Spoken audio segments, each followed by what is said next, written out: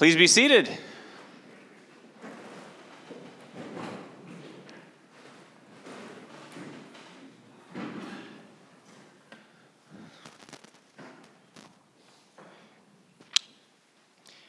Well, I'm so glad to see all of you here.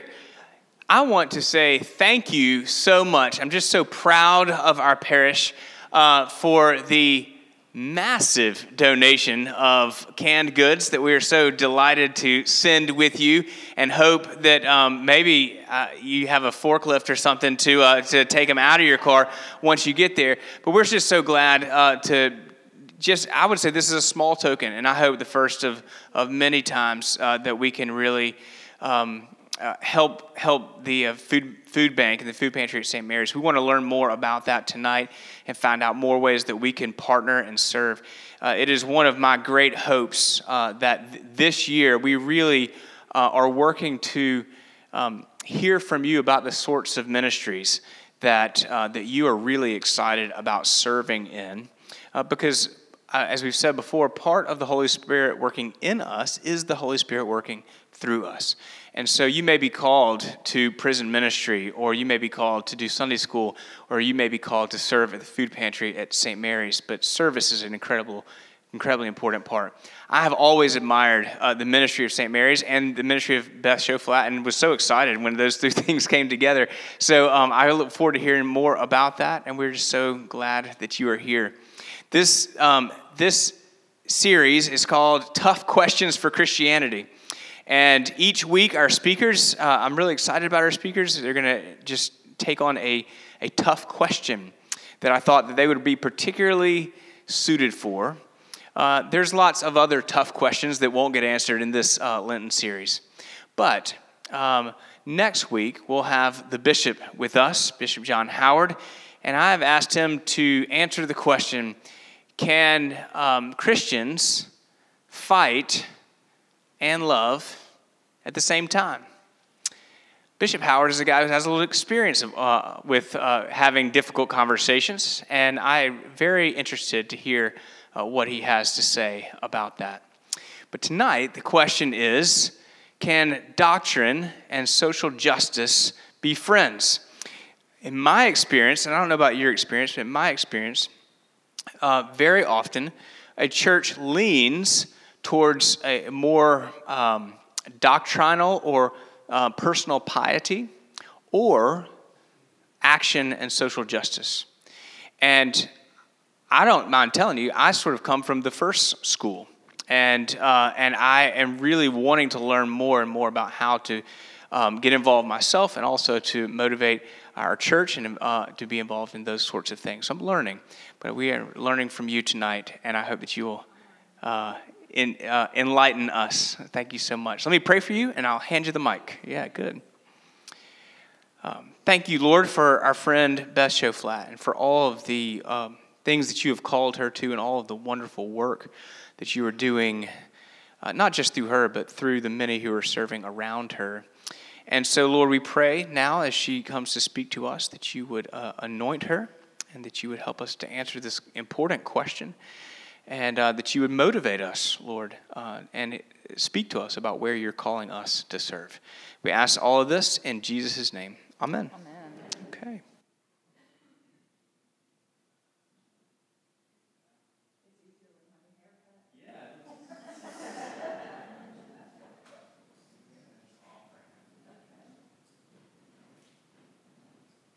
How's that? Works? On? Well, it's really a privilege to be here with you, and a joy, and it's always a little terrifying, but that's good. If I weren't a little nervous, then that would mean that there's too much of me and not enough of him. Gosh, what a topic. And first I want to thank you for all your support of our urban ministry, and your support of me too, personally too. I know many of you, and I am grateful for your love and your care and all that you're doing. So this question about social justice versus doctrine, the question itself kind of irritates me, but it's a good question, right? And so, and both of those words can compact depending on who we are and what our experience is, right? Each of those can just be full of either positive or negative connotations. So I just want to do a little survey. And there is no right answer. I just want to know what your experience is. So when you hear the word, here's what we'll do. If you think, yeah, right on, that's it, 2 thumbs up. And then you go, well, kind of, yeah, I can go with that. And you can be not sure, or you can just say, psh, bad idea. How about that? So whatever, thumbs up and down, keep it simple. So when you hear the word social justice, what does that feel like in your body? We get some downs, I get some ups, I get some high ups in the back. This is great, thank you for your honesty. Because things do, for whatever our context and what we've learned and imagined and heard, right? And so when we hear the word doctrine, what does that do to you on a body level? Kind of mixed feelings, up, down. Yeah, so see, they're kind of charged words, aren't they? And so it's good to say that. And I'm not going to solve any of that. I'm just going to tell you what I've come to understand, where I struggle and have been challenged, and kind of invite you into that place of struggling with things. Christian formation is about struggle. There's joy, we're Easter people, but really if we're going to live at all deeply, it's about struggle. Now, I'll tell you my answer to those words, because that's only fair, right?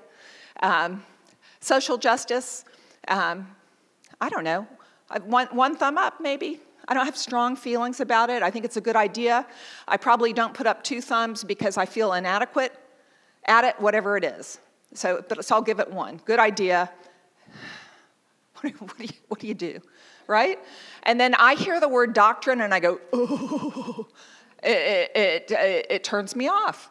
But that's just a chart. It's not a bad thing. In fact, it's a good thing. So, all right, here's one for social justice, though. There's a prayer for social justice in our prayer book. So it can't be all bad, right? And I thought I would read the prayer because it's going to tell us a little bit about what we think social justice is as Episcopalians. So here's the prayer. Let us pray. Grant, O God, that your holy and life-giving Spirit may so move every human heart, and especially the hearts of the people of this land, that barriers which divide us may crumble, suspicions disappear, and hatred cease, that our divisions being healed, we may live in justice and peace through Jesus Christ our Lord. Amen. So going on that definition, thumbs up, thumbs down, that's pretty comfortable, isn't it? That's something we long for. And I think it tells us something about what social justice is about. Breaking down barriers, right? Healing division. Hatred, right? Replacing hatred with love. And what is hatred but fear anyway, right? So it's about growing in faith and trusting God. Confession time. Joe asked me to do this a while ago, and so things always seem like a good idea when they're later on the calendar, right? And then all of a sudden it's holy cow, what am I going to say? What am I going to talk about? And I went back and forth, do I need a big PowerPoint? That's just not who I am. And then I was telling Joe, I was laughing, I had about 5 pages of notes, my security, right? Vanished. The only thing left from my pile of what I was bringing here was the prayer book. So isn't that funny? So anyway, but I was going to, here's what some things I was going to tell you about. I wanted to mention a saint, a theologian, an early church father, Saint Irenaeus of Lyons, because his theology has been very important in my formation. Why? Well, for one, that was the first theology paper I wrote in seminary when I went back to school, and I was terrified. But I loved Irenaeus' writings. We have a quote from him, and we can argue about, how quotes change over time, but it's great anyway. It says, the glory of God is a human being fully alive. And so at St. Mary's and really in urban ministry, just my call is how can we help each other be fully alive and glorify God? How can we help each other be who we were meant to be, right? I could try to be a great Joyce, but I would probably only be like mediocre. So that's her job. And we could try to be Mother Teresa, right? But that's her job. So we're each called to be ourselves. And so that informs my theology and some of those theology terms that grew on me. Irenaeus would talk about the economy of God and God's economy. That God, it's God, the Father and the Son, one God in unity. And that God is uncontainable, right? But contains everything. I like the idea of nothing being left out because I've felt left out at times in life. And a lot of the people we're called to love and serve, know what it is to be on the outside, right? So, boy, don't we want a God that holds everything and everyone? So that kind of informs my theology a little bit. But it's very compatible, because it might sound a little social justice-y, right? It's not a new thing. It started way before Irenaeus, right?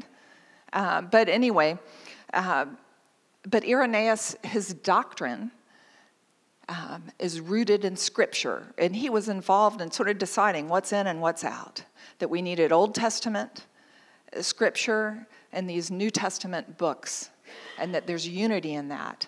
And so he's like, if we're going to have stability, we need to be rooted and grounded in Holy Scripture, the Word of God, and rooted and grounded in Logos, the Word, Jesus, the one who was before creation, the one who lives and is with us today. And I have to say, when I look at you and experience you in ministry, not just the ministries I'm very involved in, other ministries, I see Jesus. And it renews my faith over and over and over again. This is real. He is alive. And so that's sort of my theology. Does that make some sense? And a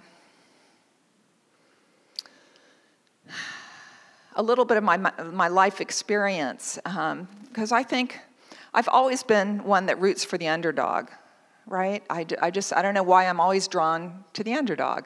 I have rescue dogs. So that's just part of the way that I guess that I've been wired. And so I tend to notice things that seem not right. And my first or second career was in higher education fundraising development, mostly in academic medicine. And I worked, before I came back to Jacksonville, I worked at the University of California, Irvine. And that, Orange County, right, all the shows, right, the Crazy Housewives and all of that. It is kind of a crazy place. There's normal people there too, but it's very compact, so you get a greater sense of crazy per square mile. And I have to tell you my office when I worked for the Irvine Medical Center, which was located in Orange, right at the edge of Anaheim, from my window, I could see the Crystal Cathedral, the Matterhorn at Disneyland, and Anaheim Stadium. Isn't that kind of cool? It's like, life is good. Life is good. But we were the safety net hospital for the county. Tons of fine hospitals in Orange County. We did more than 70% of all indigent care. That's kind of wacky when you have, double-digit hospitals in the county, right?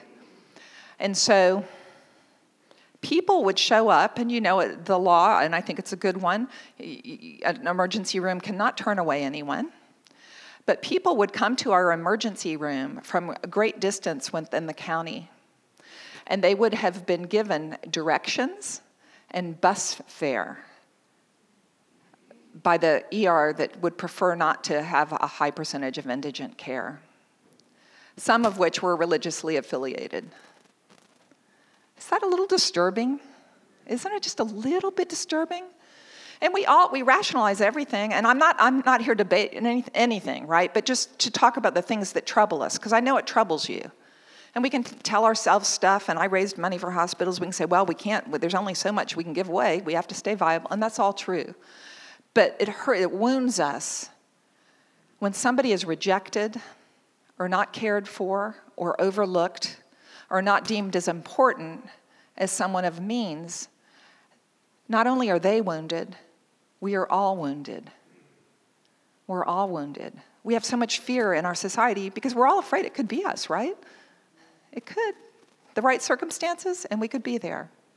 One of my favorite experiences in outdoor church was going through God, I didn't think I'd have anything to say. Just go like that but I was in a park and we didn't have outdoor worship yet. I was just walking around talking to people, feeling a little crazy, right? Who is this woman? And here's how social justice can work for the church. How it's profound evangelism. Because, you don't have to be churchy to do social justice, right? It's just a value system. I happen to think it's rooted and grounded in Jesus, but you can kind of try to do it without that part, right? So I have a dear friend I'd known for a long time, was not churched at all, not interested in church, but she heard I was just out on the street in the parks talking to people, and she goes, now that's interesting to me. I'm coming with you. And so we were in a park, and we were just saying hello to people, offering them water. It was very hot. And there was a man, and forgive me if you've heard this story before, but it's profound. He was sitting in a wheelchair by a park bench, eating some food, and he was drinking out of a paper bag. So we don't get too much in a person's face. So from a good little bit of a distance, hey, how are you? Would you like some water? And he said, well, I'm drinking a beer. And so I said, well, yeah, but it's hot. You could probably use water too. And he said, yeah. So we went over and gave him some water and just introduced ourselves, said hello. And my friend said to him, we were just talking, and she was asking him how he came to be in Jacksonville. Was he from Jacksonville or what? And he's like, no. He said, actually, about 4 years ago, I was living in a small town in Georgia, and I lived in a little ranch house with my beautiful wife and daughter. I had a good job, and he said one day, my daughter and wife, they went to the grocery store, and while they were en route, they were hit by a drunk driver and killed. And he said, I could never get over it. I tried to work and I couldn't get over it. And I love that story because, we just go there when we see certain images and we want to tell ourselves a certain story. But it's not the whole story, is it? Each one is unique. And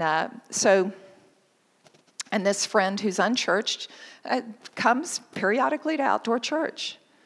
And so I see the ministries we do as a way in for people to experience the love of Christ. They may not, they may be like me and go, ugh, when they hear too much doctrine. I don't know anybody that doesn't like love. I don't know anybody that doesn't know it when they see it. And so that's sort of part of the story. So I did that. I don't have my notes, but it's all in here. So we have that piece of when I was in healthcare. I think of also, we hear the word justice, right? We think of the legal system and all that. And I think I've rubbed elbows with some legally people. But I think we all know our justice system is not just. We have the best one in the world, but it is far from perfect. Far from perfect. And we have a lot of great public servants who work tirelessly to try to correct that, but I think it's part of the broken world and the human condition. And so I had an experience with a family member who got into some trouble, some serious trouble.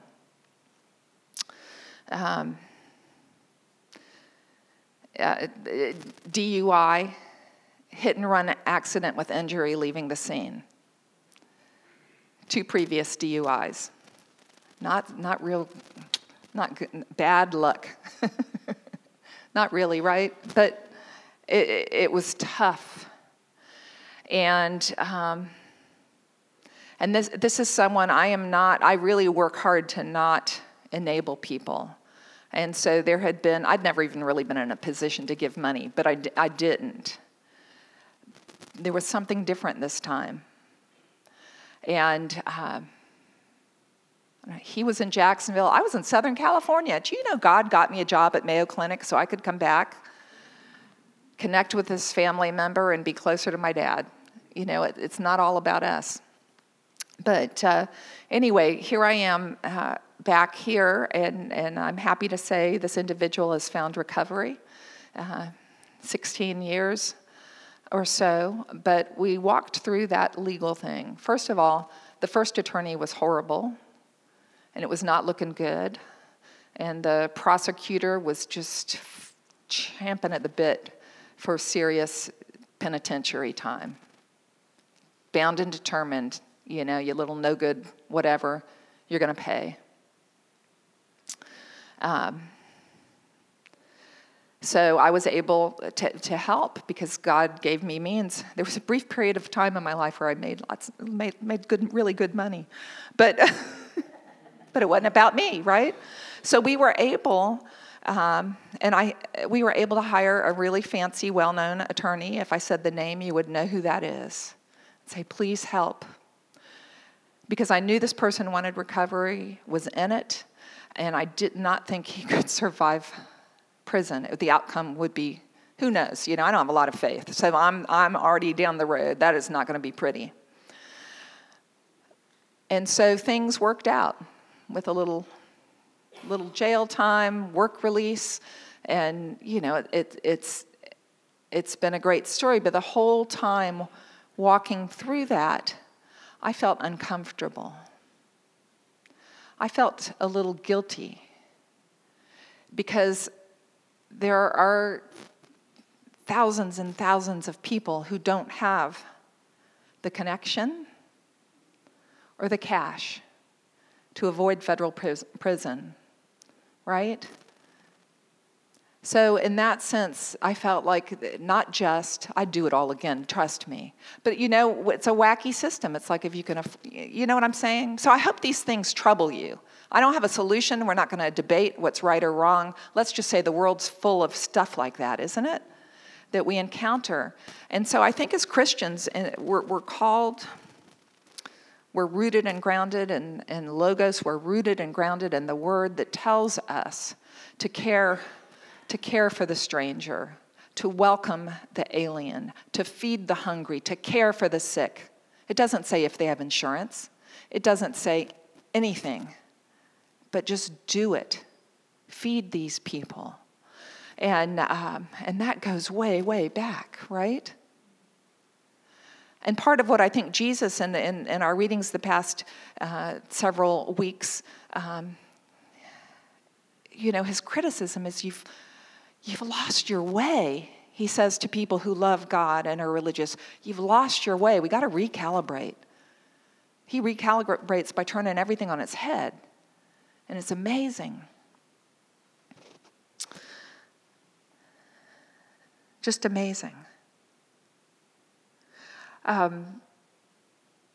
tell you one other related to criminal justice. I've had the privilege right when I started just being with people on the street. A friend of mine who's worked in a lot of mitigation, sentencing, and stuff like that asked me if I would visit with a young man who was in the jail. He was awaiting resentencing. He was one of those who, in our tough on crime, as a juvenile, was sentenced to life without parole. And the Supreme Court said, you can't do that. The brain is forming, this person's forming, they're salvageable. You can't throw people away like this. And so I had the privilege of visiting with this young man for almost 2 years.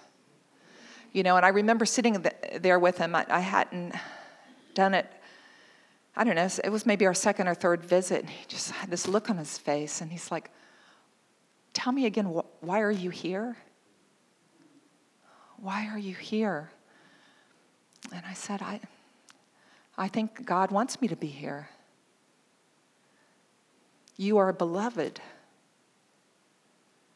And I said, I don't know. I'm here to learn from you as much as you are going to hear anything from me, but I think I'm supposed to be here.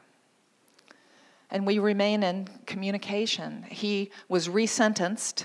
And this kid, I'll tell you what, parents were crack addicts, turned him onto smoking pot when he was like about 10. Many nights he was thrown out of the house because there was too much drug dealing and prostitution going on, and there was no food for him to eat. And so he got recruited by a career criminal. And then this wise career criminal decided to plan a bunch of armed robberies, a series of armed robberies. And he said, I'll tell you what, I'm going to send you in with the gun because you're a kid and they won't do anything to you. And I'll drive the vehicle. And so by the time I met this young man, well, we know what happened, right? By the time I met him, the career criminal had served 3 years and was out and free. You know, and here he was. He'll get out when he's in his 50s, if he stays alive. So please pray for Asa. He's a really sweet spirit. But, you know, there's all that kind of stuff. So what does this mean? As Christians, we got lots of work to do. And I mean that not in we better get to work. I mean, we have opportunity. And we tend to, and I'll just share this is a bias I have, because we tend to think, all right, we're going to get in there and save people. We're going to get in there and spread the word, and we are. But you know what happens when we engage, especially in these contexts where we feel uncomfortable and we don't have a clue what we're doing? We meet Jesus. We get touched. We get transformed in this process. It's mutual ministry. It's mutual ministry. And so we get to discover things when we're, you know, outside of our zone that we would never, ever otherwise discover. So I'll say a little bit. I'm supposed to stop in when? 30 minutes. Really? Anybody want to amend that? But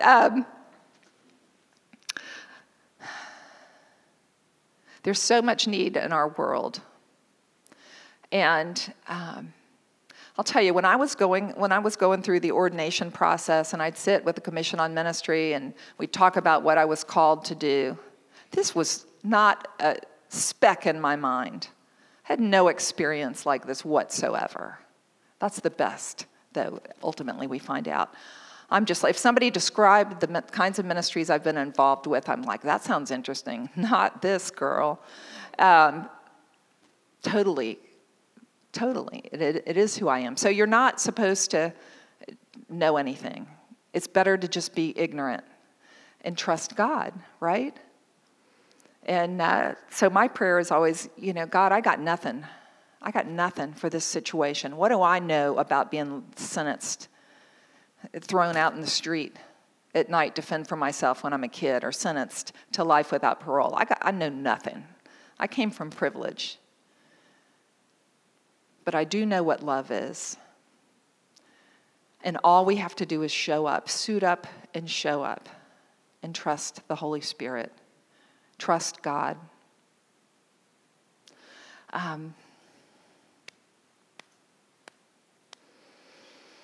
I'll say a little bit. Joe would wanted me to say something about the ministries that we're engaged in now. So maybe I'll say a little bit about that and connect it with this idea of doctrine and social justice. And can they be friends? They're better than friends. They're family because they live in Christ. So forget that problem. It's not real, right? That's our head. They live in Christ.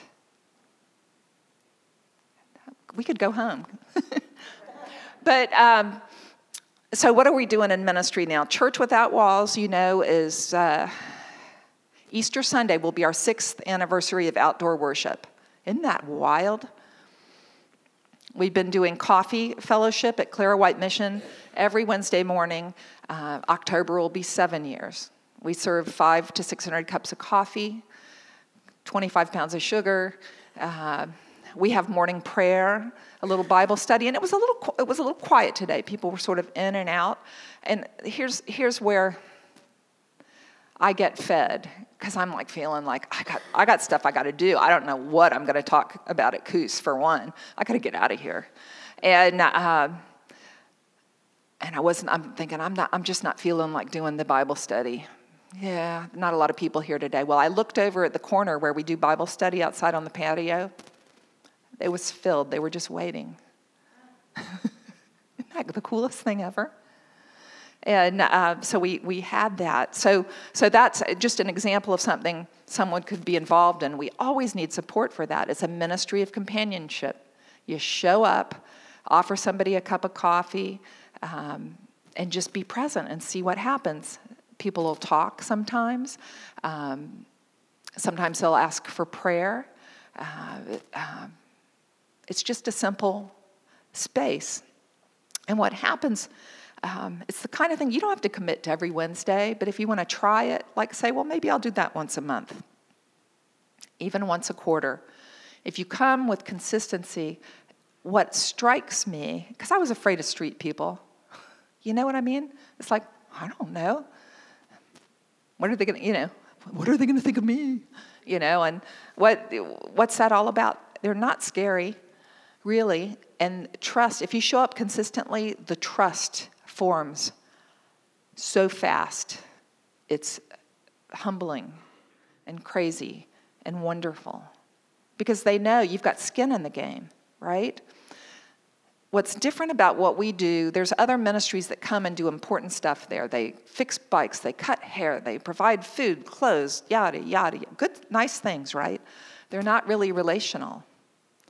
What can be a little off-putting about what we do, but you're going to love it if you feel it all, if you try it.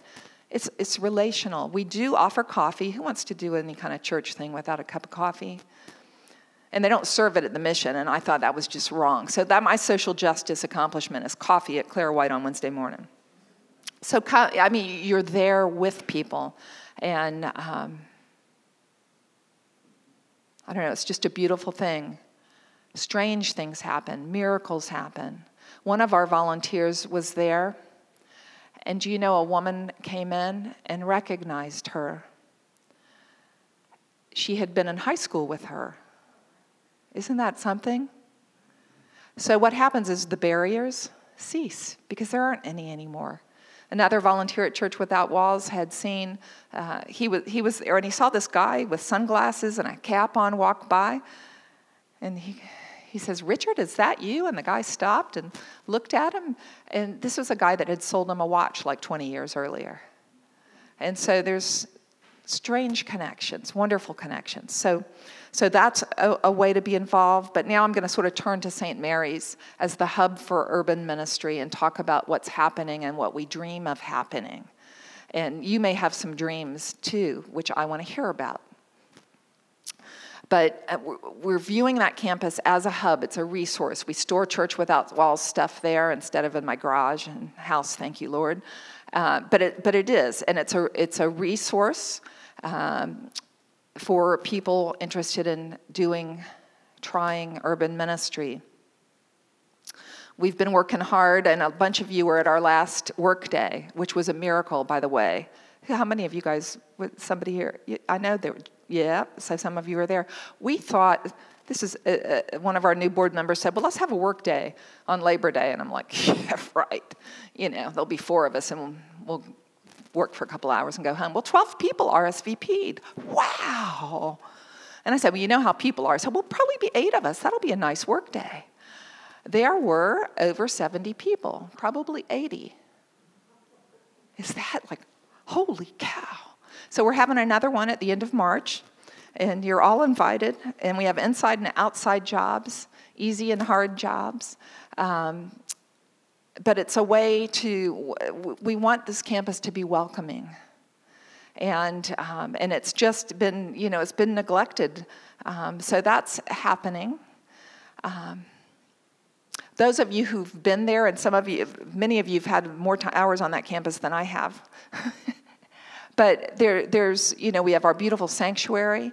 We have our parish hall, and then we have these other buildings, including 3 houses. So we've got an apartment above where the pantry office is and the administrative offices, and then we've got the house ministry resource building, housing upstairs, potentially. And then we have the old clothing closet, which is it used to be the rectory. And our new board chair, Peter Deering, grew up in that house in the 40s and 50s. Isn't that something? And so he and his wife have made the lead gift to restore that. And so it's going to be restored to its former glory, I guess, with some meeting and convening space downstairs and an apartment upstairs. So what's up with the living space? I'll tell you what's up. Half of my call, and I think it's why I'm called there, is to do ministry with a strong outreach component, and the other half is to support people and to care for people who want to do ministry. And so this summer, we're going to have 2 seminarians in residence for 4 to 6 weeks. And they'll get support and exposure to urban ministry, to working with the poor. Don't you want a priest who's done that? Wouldn't that be cool? So we'll do that. We also we have 2 big rooms in the ministry resource building upstairs that'll be more like bunks. So if you want to have a small retreat, or a youth group wants to have a mission week or a weekend in the city, they'll have a place to stay and to do that. We will have the living space above in the old rectory. I imagine one of my dreams, well, I have lots of ideas, so don't take any of them too seriously unless you're really struck by them and want to fund it. But the idea of having, and this could be clergy or lay, or clergy track, or just lay minister, but to have people commit to spending 1 or 2 years in residence. They would live on our campus. They would participate in the prayer life, lead morning prayer, evening prayer, depending on their calendar. They would have been or will be trained in a ministry of presence. So they'll offer a pastoral presence for our ministries on that campus, the pantry space. They'll support Clara White. And then I have relationships at the other missions and shelters. So there's lots of potential to do that kind of ministry. And I don't, what is, it's kind of, I'll tell you something about myself. I hate talking about myself, but I don't know how else to tell you about what I feel called to, so forgive me. But a lot of people, I've had a lot of psychological testing, so it's okay. Signed off on last time. Most people have a high-level need of structure. I'm like this weirdo that's in about 2% of the population, does not need a lot of structure. I need an overarching structure. I need to have an idea of God's economy and doctrine grounded in Jesus. But beyond that, I'm kind of, let's see what the Holy Spirit's going to do. So we're going to start off and we're going to try X. And so what I'm describing to you, let's just say it's very flexible and fluid, because you know what's going to shape it? You. The people who come, the people who say, I want to engage here. It was on the list of to-do, but not something within my experience to have a thriving, wonderful garden at St. Mary's that could produce vegetables to feed our people and share with our neighbors. But one of your people said, I could do that. I'm going to do that. And I said, all right. And back there, Art Schultz. And so he has planted a garden. And there's lots of space if you want a garden to see Art about that. But it's an exciting time because of the people who are coming and want to be engaged in work. And I have to tell you, this kind of ministry is hard. I tell people that work with me, I said, it feels like this. That's what it feels like. And I said, in reality, it's more like this. You get the picture? And what reminds me that it's not this is you showing up. I am so encouraged by that, because then I say, he really is real. He really is alive. He's doing something amazing here. And so I encourage you to just come hang out, walk around, and dream. There's lots and lots of cool things that we can do together. The most important thing is learning how to love one another, right? And share that love with others.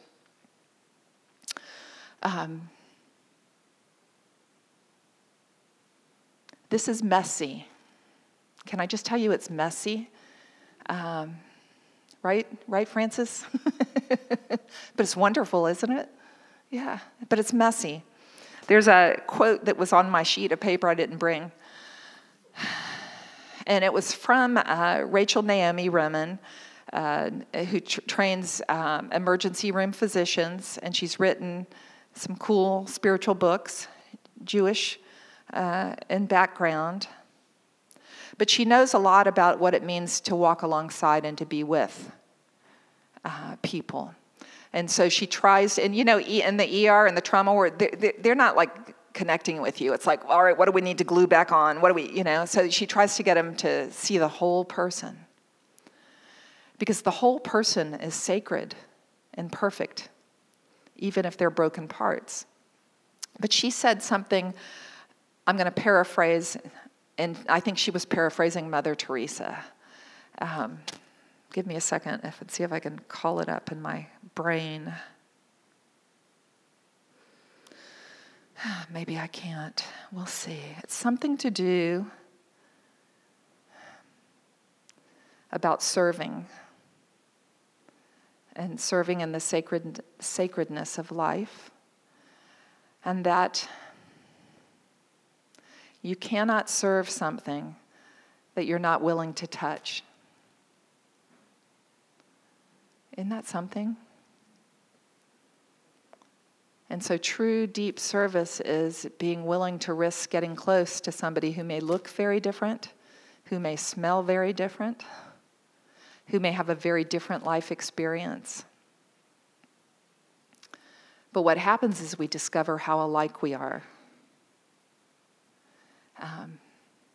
There was and I know some of you've heard this story, but and it's not even mine, I stole it.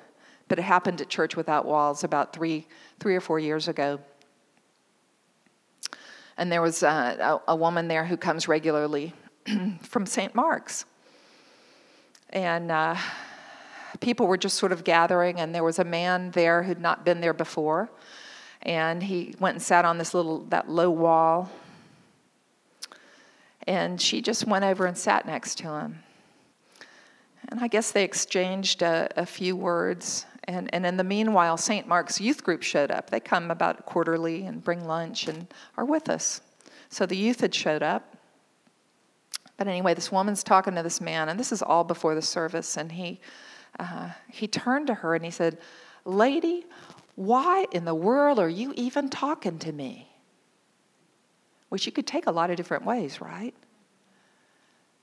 And you know what she did? She went with the honest answer. I don't know. But I guess maybe God put us here together.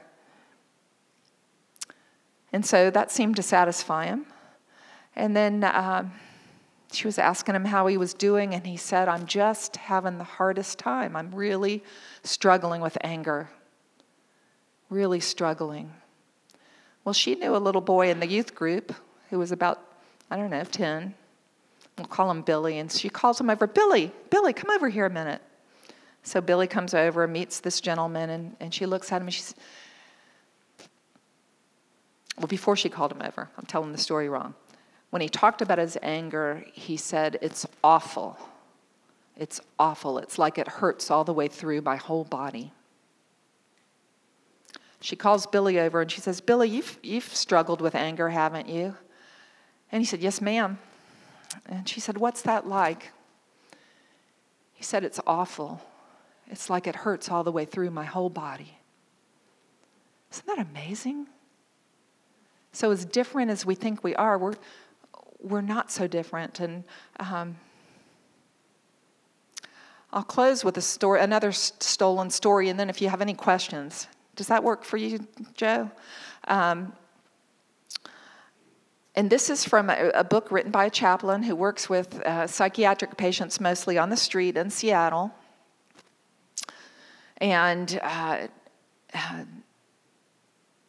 he was, a church called him and knew the kind of work he did. A church called him because they were having a problem with a guy that had wandered in.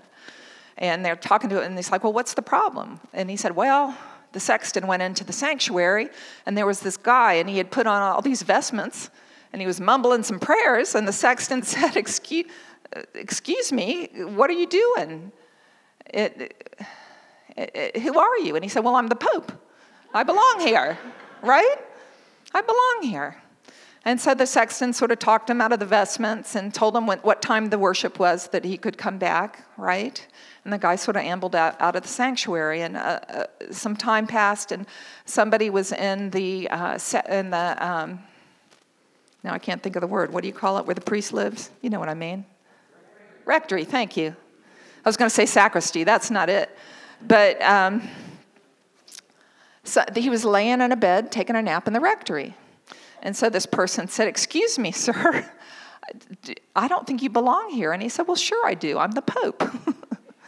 And they said, so they got him out of the bed or whatever. And by the time they called Craig, he's sitting in a chair, like to the entrance of the church. And he said, sure, I'll come talk to him.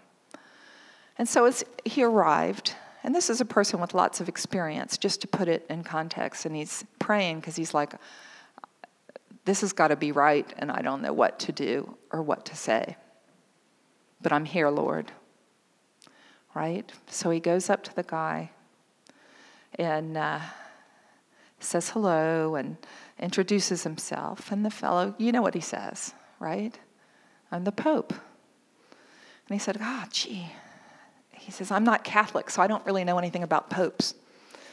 So let's see, And he said, let me think for a minute. And he says to the man, he says, I'll tell you what. He says, I'm a human being and you're a human being. Can we work with that? And he said, yeah. And they went and had some breakfast and a cup of coffee, and then he helped direct the man to some services. Isn't that awesome? Isn't that crazy? Isn't it? I don't know. Stuff like that is so real. And you don't have to go talk to psychotic people on the street to meet Jesus. But I encourage you to just take the next step, whatever it is, to try something new. And just see what God has for you in that. Because I promise you, not one bit of your effort would be wasted. When I first started walking on the streets, I did feel foolish. I would pray in the morning, Lord, where should I go today? And try to get a sense of which street or which park or whatever. And the funniest thing, sometimes I even had a plan. The plan never works, never happens, right? It's like the thing that tricks you into getting there. And I never knew. One day I went to Memorial Park because this guy wanted to say morning prayer. And I got there, and he wasn't there, and I figured he wasn't going to be there. But I sat there for a while, and then there's some women at a picnic table. And they invited me into their little group. That's where I was supposed to be. And they talked about their lives and their stories. So you never know what's going to happen. When I was early, I'll just end with this last story because it just touches me. I just want to tell you how completely not prepared or trained am I for any of this. Which is probably why it works, right? God doesn't call the qualified, he qualifies the called. And I think if he's calling you out of your comfort zone, that is the Holy Spirit. It's always the Holy Spirit. And so I'm at Sulzbacher Center one day, and I would do groups and things, and sometimes people would come, and sometimes they wouldn't, and I think I'm frittering away my life. Maybe I should go get a real job. And I'm just telling you the truth. It's more than you want to know, probably. But and so one day, I'm sitting on a bench, and I'm about ready to throw in the towel for the day. And there was this one guy that I had met, I think at Clara White or whatever. And I was looking at some scripture, and he came over and asked me to look something up. And so we talked about a piece of scripture. And I thought, okay, that was my mission for the day, and off he goes. And I was feeling inadequate, unproductive, a small return on the investment. And I see him across the campus, and he turned on his heel and started walking straight back toward me with purpose. And I'm like, oh, I wonder what's up, right? He gets up to me and he said, I just want to tell you that what you're doing is really important.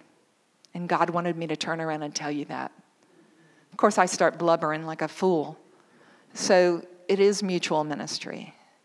And I have been converted again and again. And I'm a work in progress.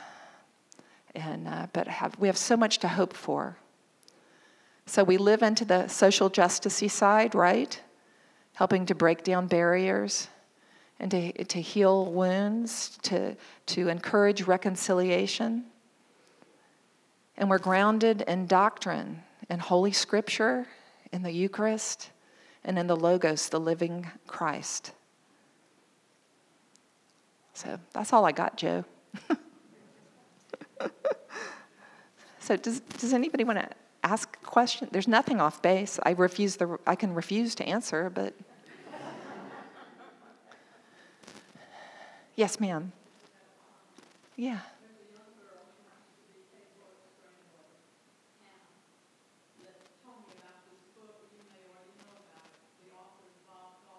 Mm-hmm. Yes, yeah. Yeah. Awesome. Yeah, yeah. It's really aggravating. It's true. It's a great book. Yeah. I'll tell you one. Oh, yes, sir. So you're sort of articulating what I've been coming up with working with people in psychiatric hospital and recovery for 13 years. Is the idea of people always ask me, how do you work with those people? And say it's the easiest thing in the world. You hug them, you love them, and you tell them it can get better. Trusting God has some benefits. You can get better. But I was told one time I would never get better. And now I have a key to the psychiatric hospital. Yeah. I don't know if that was a good judgment. That's awesome. This is what, and during my journey of recovery, my doctrine got seriously dumbed down. I studied theology in Europe, and I got it real complicated. I didn't know up and down or sideways or in or out. So when I hear you say, well, let's just make it real simple. And it is, the doctrine is, yeah, you got to have the Eucharist, you got to have Scripture, and that sort of thing, but beyond that, it's like, all I have to do is show up and say, okay, God, what are we doing today? Mm-hmm. It's like my Lord's Prayer is reduced down to, just show up. God, what are we doing today? Yeah. And I hear you articulating that a Yeah. little more gracefully than I would. But it's a wonderful thing. When we just simply show up, the doctrine sort of takes care of itself if we're listening as to what to do. Mm-hmm. And then when you're in that place, then you might get to do some social justice. Yep. Protected by somebody again to make it. Yeah. The best thing to do is just listening. Thank you. Thank you. I want to interject, because I always forget to do this, the very practical list of what could I do right now. And you may be inspired to do something else, and I want to hear about that too. But our food pantry right now is Tuesday afternoons, 3:15 to 5:15. And we need to we'll train you to welcome people, to fulfill orders, to get food to the car. And we do that Thursday morning also, all the time. The other things... I want to market St. Mary's as a new powerlifting program, because we take in 2 to 3 to 4 tons of food every week now. And so we have people who volunteer and pick up food and drive and bring it to us. Monday, Wednesday, Friday. So we need people who want to do that, who are able to do that. And then also people on those same days, just when the food gets weighed and we have to record it, how many pounds of this or that we got. And so that's another thing. And once we get enough volunteers, we're going to do food pantry on Sunday afternoon as well, which I know would be a lot easier for many people who work full-time. But those are some of the kind of right now things. And then on Tuesday evenings, we have a service right after pantry in our little parish hall. It's just a simple, sweet service and Eucharist, and followed by a community meal. And so some of you have prepared food for that. Right now, we just sort of average about 20. And so that's a space too. If you want to just come be with us, you don't even have to do anything. But if you want, I know we got some cookers in here. I know, because I love eating at Church of Our Savior. So that's a possibility too. Just to let you know. Thanks, Joe.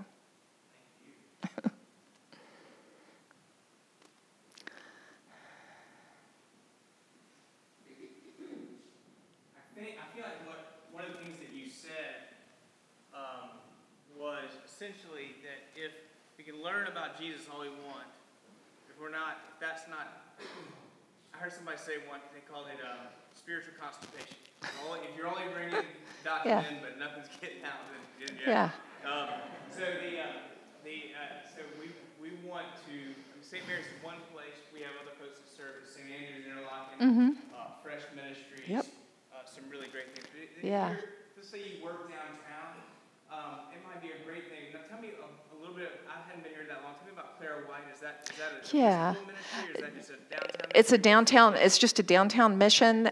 They house veterans, about 30 veterans, but it's the place in Jacksonville 7 days a week where you can get breakfast. We can stand in line and get breakfast, and Jacksonville is, here's another social justice thing, not very friendly to people gathering on the street. So when I felt called to this ministry, I figured I can't worry about getting arrested, and I'm a wuss.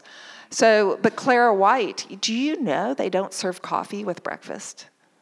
And that was wrong. So we started that ministry of presence serving coffee, and it was based on a ministry I had visited in Atlanta.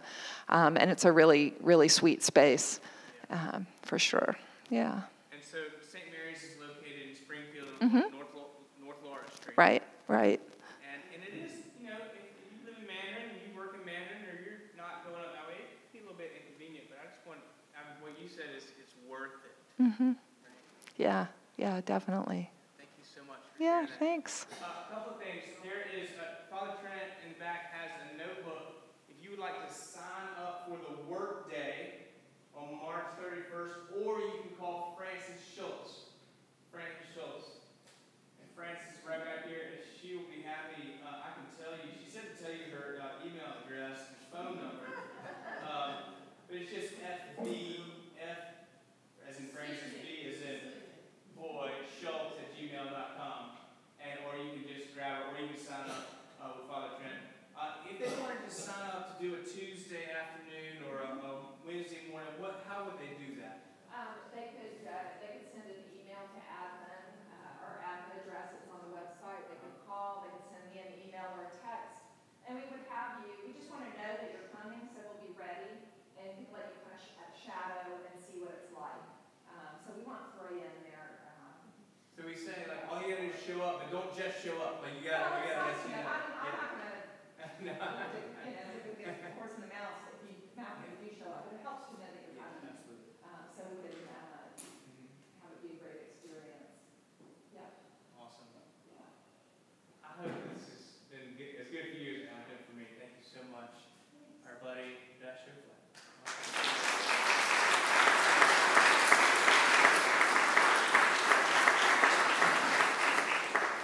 It is 7:44. If you want to stick around and help